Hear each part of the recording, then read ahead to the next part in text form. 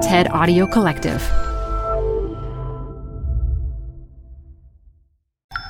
This TED Talk features human rights activist Yvette Alberdingk Thijm, recorded live at TEDx Seoul 2017. Support for TED Talks Daily comes from Odoo. If you feel like you're wasting time and money with your current business software or just want to know what you could be missing, then you need to join the millions of other users who switched to Odoo. Odoo is the affordable all-in-one management software with a library of fully integrated business applications that help you get more done in less time for a fraction of the price. To learn more, visit odoo.com/TED Talks. That's ODOO.com/TED Talks. Odoo, modern management made simple.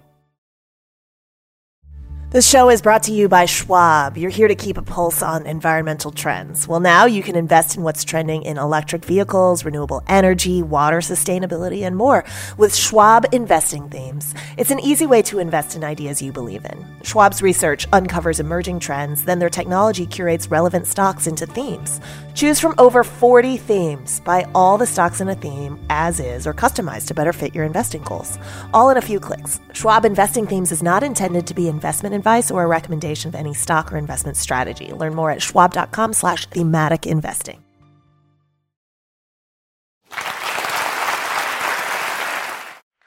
It's 1996. In Uvira in eastern Congo, this is Bukeni. Militia commanders walk into his village, knock on his neighbors' doors, and whisk their children away to training camps.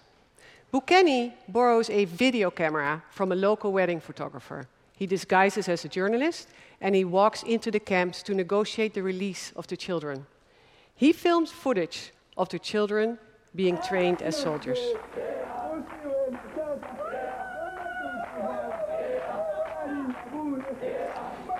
Many of these children are under 15 years old, and that is a war crime. But you don't have to go to eastern Congo to find human rights abuses. In America, a country with a rapidly aging population, experts estimate that 1 in 10 people over 60 will experience abuse. It's a hidden epidemic. And most of that abuse actually happens at the hands of close caretakers or family. This is Vicky.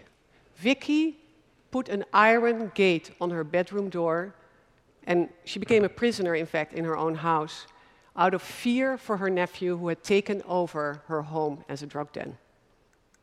And this is Mary.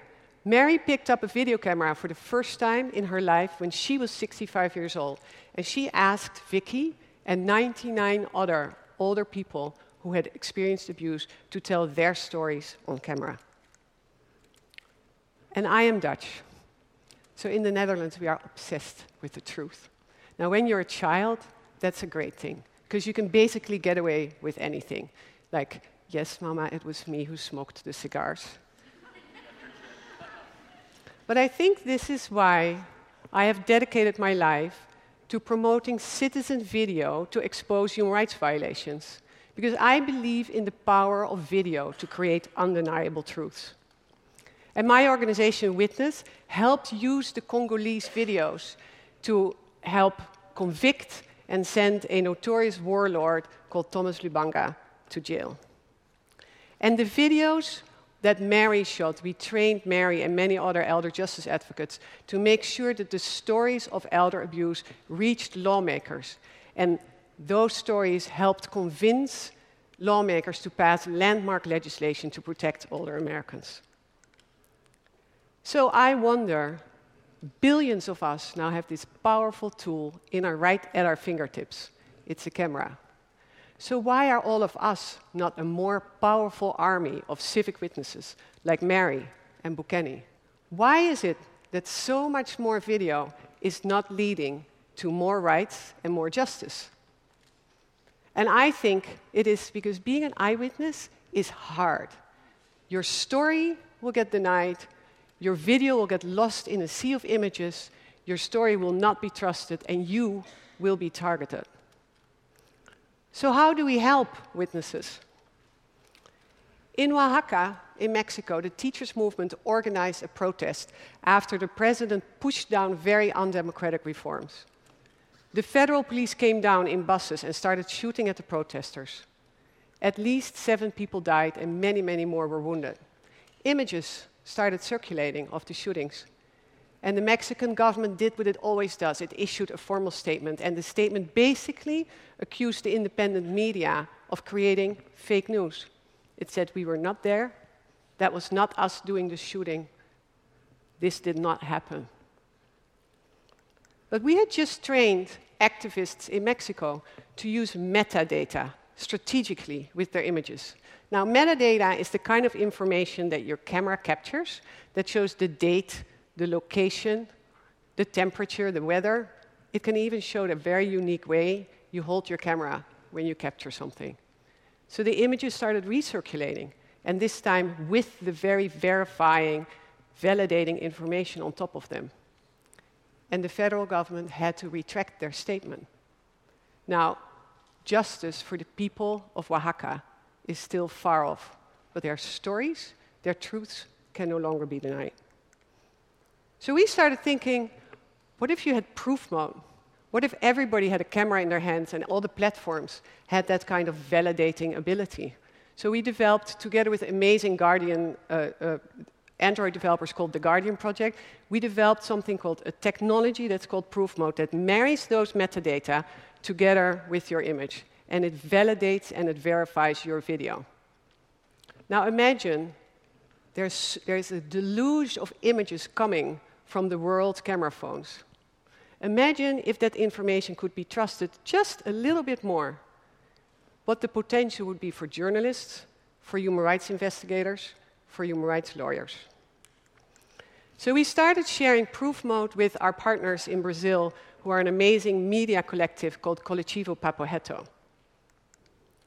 Brazil is a tough place for human rights. The Brazilian police kills thousands of people every year. The only time that there's an investigation, guess when? When there's a video. 17-year-old Eduardo was killed in broad daylight by the Rio police. And look what happens after they kill him. They put a gun in the dead boy's hand, they shoot the gun twice to fabricate their story of self-defense. The woman who filmed this was a very, very courageous eyewitness, and she had to go into hiding after she posted her video for fear of her life. But people are filming, and they're not going to stop filming. So we're now working together with media collectives, so the residents on their WhatsApp frequently get guidance and tip. How to film safely, how to upload the video that you shoot safely, how to capture a scene so that it can actually count as evidence. And here's an inspiration from a group called Media Ninja in Brazil. The man on the left is a heavily armed military policeman. He walks up to a protester. When you protest in Brazil, you can be arrested or worse.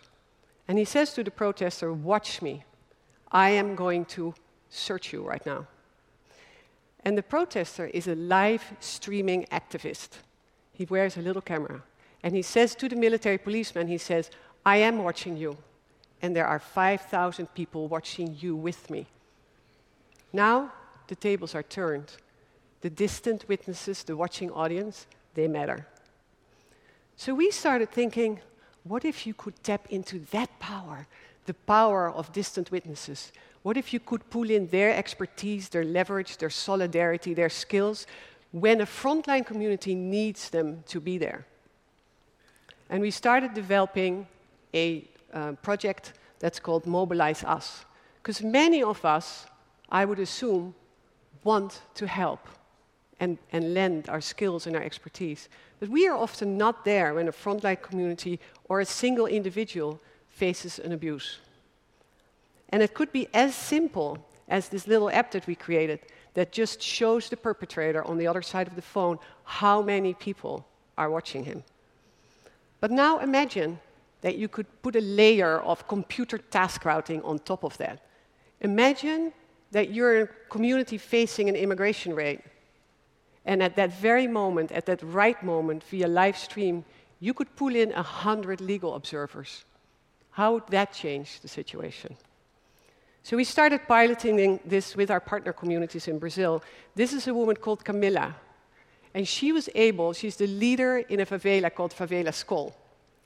She was able to pull in distant witnesses via live stream to help translation, to help distribution, to help amplify her story after her community was forcibly evicted to make room for a very glossy Olympic event last summer.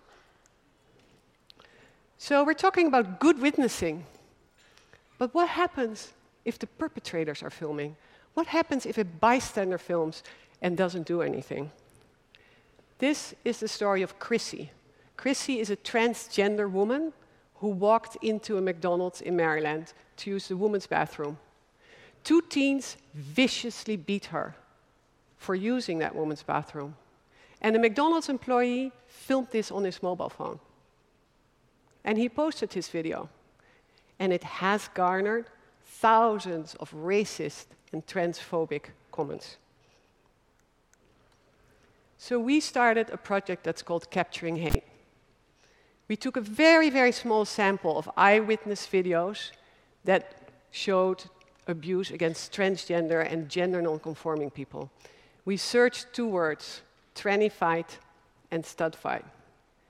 And those 329 videos were watched and are still being watched as we sit here in this theater, a stunning almost 90 million times. And there are hundreds of thousands of comments with these videos, egging on to more violence and more hate.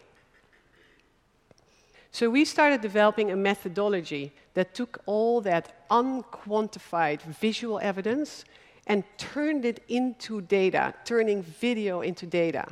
And with that tool, LGBT organizations are now using that data to fight for rights. And we take that data and we take it back to Silicon Valley and we say to them, how is it possible that these videos are still out there in a climate of hate, egging on more hate, summoning more violence, when you have policies that actually say you do not allow this kind of content, urging them to change their policies. So I have hope. I have hope that we can turn more video into more rights and more justice. 10 billion people video views on Snapchat per day. So what if we could turn that Snapchat generation into effective and safe civic witnesses? What if they could become the Buchanis of this new generation? In India, women have already started using Snapchat filters to protect their identity when they speak out about domestic violence. The truth is, the real truth, the truth that doesn't fit into any TED Talk is fighting human rights abuse is hard. There are no easy solutions for human rights abuse. And there's not a single piece of technology that can ever stop the perpetrators. But for the survivors, for the victims, for the marginalized communities, their stories, their truths matter. And that is where justice begins. Thank you. For more TED Talks, go to TED.com.